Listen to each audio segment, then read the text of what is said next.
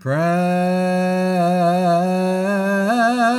for this holy church and for our assembly.